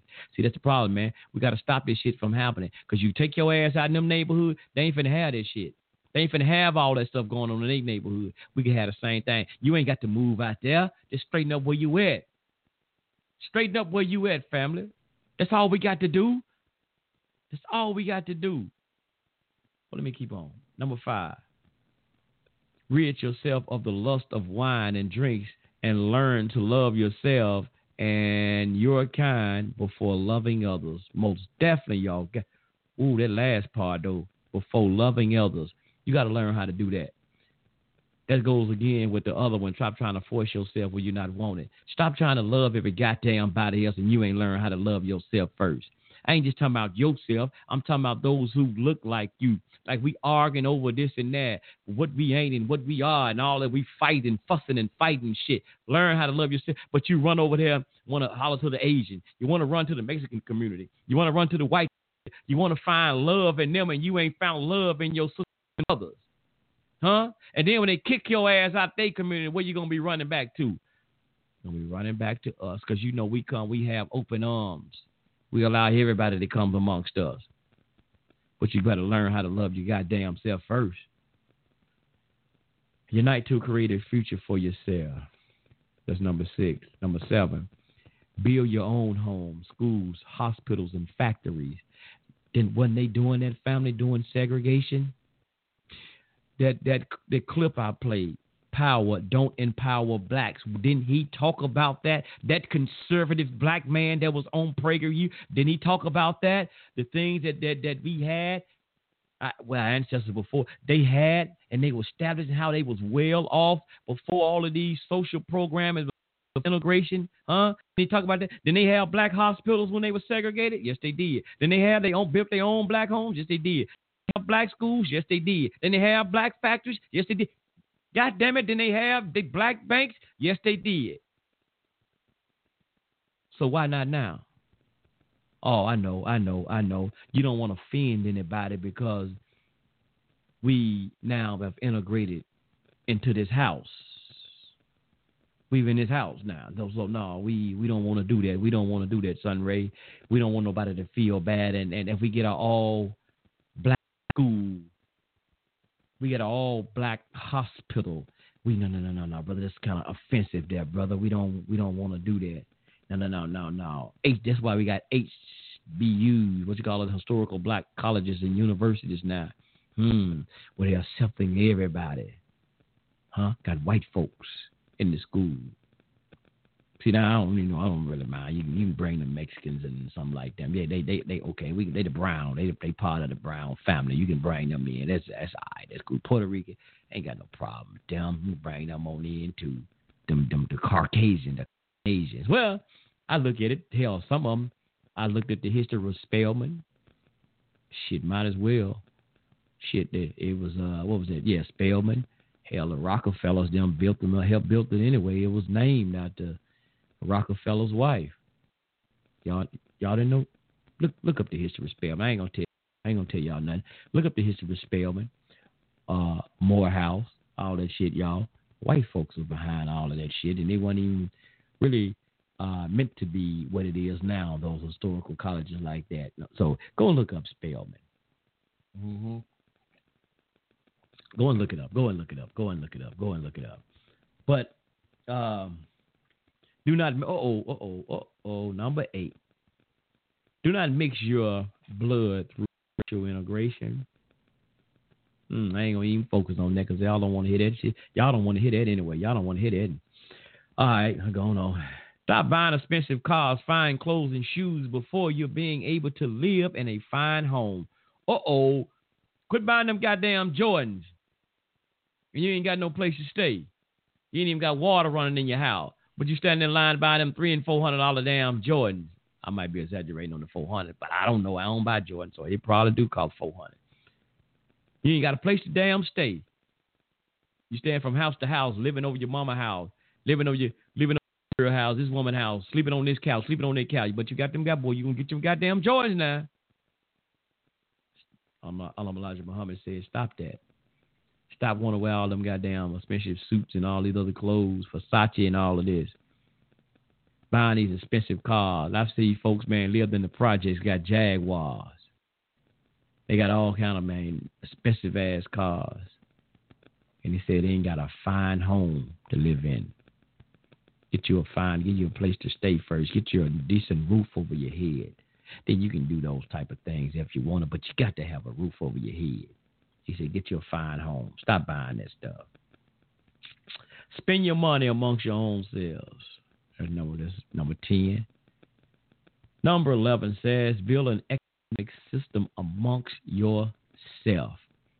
That's key. Number 12, the one here says, protect your women. Protect your women, brothers. But yeah, we're gonna have to. That's some of the things, man. Like I said, I ain't gonna stay in here long, man. I'm gonna get out of here, man. I'm gonna get into my civil rights course and get on reading on my civil rights course on iTunes U. Like I said, family, y'all got the iTunes U. Go ahead and get that and check that out, man. iTunes U. There are various courses of study that you can study on right there on iTunes U. Get that, man. Find something that you can get. They got economics. We need that, man. We need to really just get in there and learn about economics so we can learn how to free ourselves economically and, get in the game. But yeah, y'all want this book, family, that I was going in looking at earlier, reading some excerpts. It's called Race, Class, and Gender and Anthology. Yeah, that's the name of it. Race, Class, and Gender and Anthology. It's a lot of stuff in here, man, about the welfare system and everything. 2 women, a white and, let me start back, a black sister and a white woman, or what they call African American or black, melanated, carbonated sister, and a European and Caucasian wrote this book together. Despite that, man, there's a lot of great things in here, man. I'm telling you, the role of the middle class. It's a lot of information. Great book, man. I'm telling y'all, great book. The middle class, black's burdens. Damn. Yeah. So it's a lot of things in here, man. I'm just like, great book. But let me see what else. And like I said, check out my good brother, man, Roland Martin, right there on Roland Martin Unfiltered. Great show that brother have on all the different social media outlets. Check them out, man. Roland Martin Unfiltered. Like I said, family, we just living in some times, man, critical, man. We gotta get our head together, get ourselves together, man, because ain't nobody playing out here, man. Ain't nobody playing with our asses, man. And we shouldn't be taking life for granted and playing ourselves, playing around. And when they're like closing down these schools, I didn't finish it, but I wish I did. And but I'm able to snap back and never gave up, and learning. And I was glad some brothers gave me a word and led me on a path that I'm in school. I'm still in school. Life. I'm in the school called Life. And I'm learning, in which I will never graduate. There's no diploma for this school that I'm in. There's no cap and gown. None of that is in this class that I'm in, or this course that I'm taking called Life. There's none of that. There's no pat on the backs with this. It's just a class that you take of learning, and you're forever learning if you want to. That's just if you and how you apply yourself in this class. So that's what it is for me, and I'll forever be enrolled in this class now. So I appreciate them brothers and sisters who got me on this path, and the people that I'm always run across and who inspire me, and when I hear things and I'm get inquisitive and to try to find out more about this and more about that. Yeah, I appreciate that. And family, also, don't one more time, don't forget, just let's think about those who are out there that's less fortunate than you as well. Those who may be on the street that's homeless. I know they got the thing that's going on with the Hurricane Florence that hit in the Carolina areas. Let's think about the family that's there. Find a effective relief effort organization that you can trust. I gave out one, the other day, the Black Cross, but I'm just let y'all pick. I ain't gonna throw nothing out no more. I let y'all pick. I don't want y'all to say I'm persuading y'all to go into somebody, then, but find somebody, man. I don't fuck with Red Cross, y'all. I'm just gonna say that straight out. I don't deal with Red Cross, but hey, you pick who you want. That's your prerogative, Bobby Brown. But just think about those nice lists, man, that's out there, and I just say, man, I big up to my wife as well, man. I appreciate the Most High for giving me somebody like her in my life, because number one, too, she's thinking about the same thing. And I tell y'all, family, and since I'm saying that, there's nothing like having somebody who's in your life who's based on the same path you are, a wavelength that you on. Maybe not all the way to do everything that I do, but just think about those. Just think about those who are less fortunate than maybe we are. We ain't rich or nothing like that. Hell, we ain't even goddamn it, so we're all middle class. But we still think about those who are out here, man, because it could be us.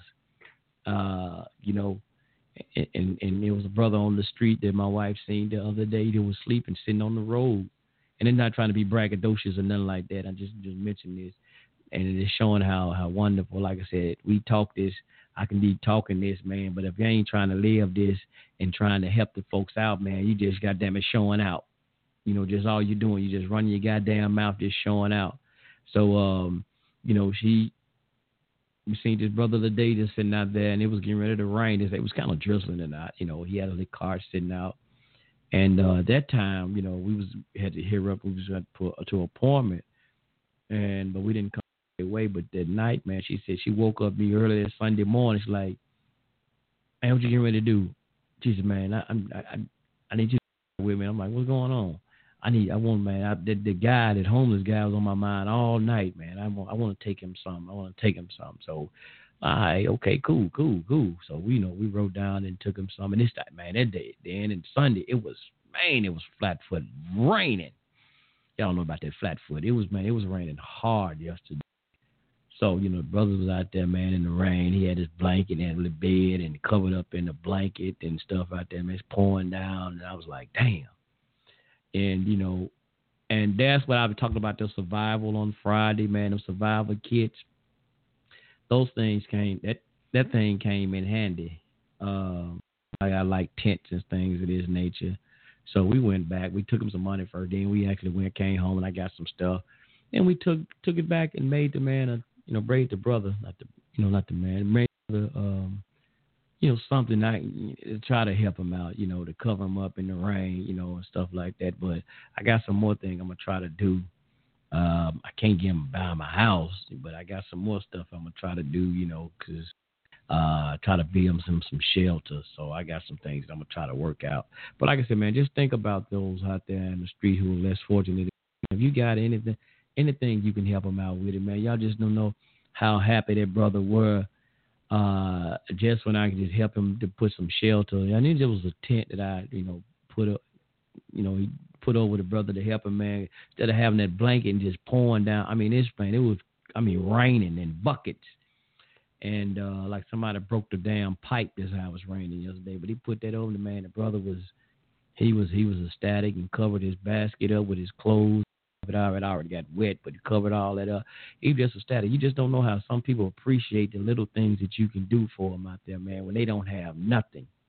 Nothing. You hear me? Not nothing. So, just look out, man. Just look out, because like I said, you never know when it's one of us. You never know when it's one of us. So just do what you can, man. If it's a $1, man, don't worry. I used to be like people think you ain't nobody no money, man. They might finna go buy some dope and shit, man. Look, okay, if you don't trust that, man, go find somebody else out there. You see that's really out there sleeping on the corner you're passing by. Don't be like some people, man. Like I've seen this brother named Rashid Muhammad. Peace to brother Rashid Muhammad. Has a radio show around here on Blog Talk as well. Hiram's 55. Check out his blog as well. He got Hiram's 1555 blog, but this is the trumpetoftruth.com on here. But anyway, he was showing how him and some brothers was walking, and it was a white guy. They were just laying out on the ground, man, just laid out. And he said people were just walking by. Just pedestrian, everybody just walking by. So they stopped it, to see. The brother probably could have been laying there dead. That's what he was saying, man. The brother could have been, people just walking by, But they said they walked to check on him and, make sure he was okay. That's how the man, like I said, the people's hearts have gone cold, man. And I really don't, man. I'm going to say this, bro. I don't give a goddamn, man. Look, I talk, man, about white and black. Man, if I see anybody, man, look, man, the Most High got it in me, man. I don't give a damn what racial tone you are, skin tone. If I see somebody like you laid out there or something, bro, look, I'm gonna check. I don't give a goddamn about that, man. Now I talk, man. Now some of these other folks, now in political, when I see your ass in political, yeah, I'm gonna get your ass. I'm going at you. Now the political figures and all these other bullshit, yeah, I'm gonna still talk about your ass. But still, again, somebody, man, out there in need. If I see somebody laid out, man, like they and I may need medical help or something, bro, I ain't that goddamn cold. Well, I'm gonna like, man, fuck that Klan, nigga, man, let this motherfucking ass choke to death. Nah, bro. The God in me ain't like that. The God in me ain't built like that. Didn't put it in me like that. That's why I like to tell us as black people, man, we ain't built like that, man. We ain't just built like that. Some we cold-hearted, but then sometimes we ain't just built like that, man. Be honest. But just like think about those less fortunate out there, fam. Just because it's getting ready to get cold. We getting ready to go into fall. Getting ready to get into this winter season. It's finna be, man, it's hard out there. Finna be hard out there, man. It's already, but just those out there, fam. Whatever you can do for the people out there, man. Like I said, that's all. I just want to put it in the heart. You ain't got to be in no damn religious centers. You ain't got to be in the mosque. Man, just do what you can. And like I said, that's the thing we talk about these churches and stuff, man. All these people, man, be sitting around. I've seen people sleeping on the doorsteps. Church member just walk right on by them. Goddamn shame. But you want people to respect you for going to church, and you tell us about going to church, the Lord Jesus and all that, you damn hypocrites. And I said, I can't, that's what I can't stand. When somebody always trying to tell you about what they doing at church. But then when I look at your damn behavior and you ain't gonna reach out and help nobody but your damn selfish ass self, don't you tell me nothing about no damn. Don't tell me nothing about no God. Don't you tell me nothing about no Bible. That's what I just said, man. I'm out of here, man. I appreciate y'all family for tuning in, man. I'm got to get up out of here and get some research, man. Get some, man, put something in my head. I appreciate y'all family for tuning in right here to Culture Freedom Radio Network, man. And thank y'all for always putting up with me. And most definitely, fan, just putting up with me. Like I said, on these shows, man, I know sometimes I get rough and get hard, but it's just for the love of, man, want to see us do better, fam. Coming from where I came from and the mindset that I came from, that's all I did. I just take this with a passion and just being sincere about it. And like I said, as much as I was in the street, being dedicated to the street and doing wrong, fam, I just want to be more dedicated to doing right and to help other people, and that's it. Like they do say in the church, man, that's how I get my blessing. The things come to me. I don't need no goddamn George Soros money. I don't need all them goddamn funds joining this organization. I ain't trying to sell out. Y'all keep your goddamn money. Look, I ain't trying to join none of them goddamn organizations. Look, I'm good. I'm straight. As long as I reach, man, I don't care. Like I said, if I can reach one person, if the messages that I get on here and I talk about, if I reach one, I'm good. I ain't got to have 1,000 followers. We ain't got to have them. Man, look at here. It could be one person listening to this show, any show we did, one person. And if it's helping that one person, I did my part. I don't need the thousands. People want thousands of followers. I ain't on Instagram telling them I need no thousands. Y'all see some of the videos that I did on Facebook. YouTube. Shit, I probably got 5 views on it. But you think I give a goddamn? Because as long as out of them 5, maybe one person took something that I said and took it to heart and it helped them and they can help somebody else with it. That's all that counts. I ain't about no numbers. Because I ain't getting paid for this, So, hell, it don't make no difference to me. I ain't got to be constantly doing. So, family, that's what it is, man. So, hey, hope this thing help. And if something that somebody that's going through something, if I said something or we just say something and that can help somebody that's going through something, it ain't got to be you. And let them hear the shows, or you ain't got to let them hear it. You just break it down to them and let them know it's going to be all right. Because there's somebody that's been through this, what you've been through, and I listen to them and I see how how they're coping with it and how they're pushing forward. I'm telling you, that's how we got to do this thing, fam. It's all therapeutic. And doing these shows for me is therapeutic. It's therapy, man. Hey, it is. And I don't think I would rather be doing nothing else. Nothing else. I guess is what was meant for me to do. And I guess I grew into it because when I was little, my grandmama always said, boy, you can talk. God, see, the man you be talking. Even when I was little. So I guess I grew into my occupation. I was occupation. I guess I grew into what I was meant to be. The Most High was leading me into what I was supposed to be doing. So all the things that I went through, it was meant for me to go through there. There was a school, the jails and all crazy shit that I went through. There was a purpose for all of that. And I wouldn't change none of it. Because that's what grew, and that's what made Sunray. And I had to say, that's what made Sunray turn from a Frank to a Sunray. And that's why I said Sunray. So that's why I have to shine. I ain't coming here to perform. I'm not a damn performer. I'm not an entertainer. But I come here to try to shine. As go back the Bible says, let your light shine before men so they can see your works. And glorify, as the Bible says, glorify your Father that's in heaven. But I'm just saying, y'all glorify whatever y'all got. But you got to let your light shine, man. You got to be a shining example. Like the Earth, Wind, and Fire said, it's a shining star. We got to be some shining stars. That's what it is, family. So we can turn the hearts of the children back to the fathers, and the hearts of the fathers back to the children and mothers as well. We can't go stone cold, fam. Can't go stone cold. But yeah. But appreciate everybody for tuning in. We're going to get ready to get up out of here. As always, thank y'all for your love and support right here at Culture Freedom.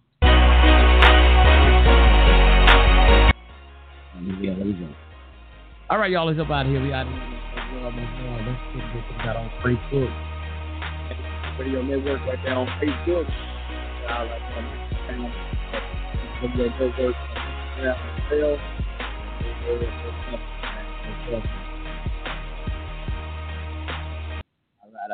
I'm just bringing me with these new microphones tonight as well. Thank y'all for tuning in. Peace, y'all. Give y'all some applause. Hey, much love. I thank each and every one of you. Man, y'all great, man. Y'all are great. Y'all are outstanding family. I love you, and I thank you for always tuning in. Thank you for your love and support. It wouldn't happen without you. Y'all are the support. Y'all are my motivation. Amen. Whether y'all know it or not, I do this for the love of trying to help the family out there. So you are my motivation. So I applaud you, and I give you a standing ovation.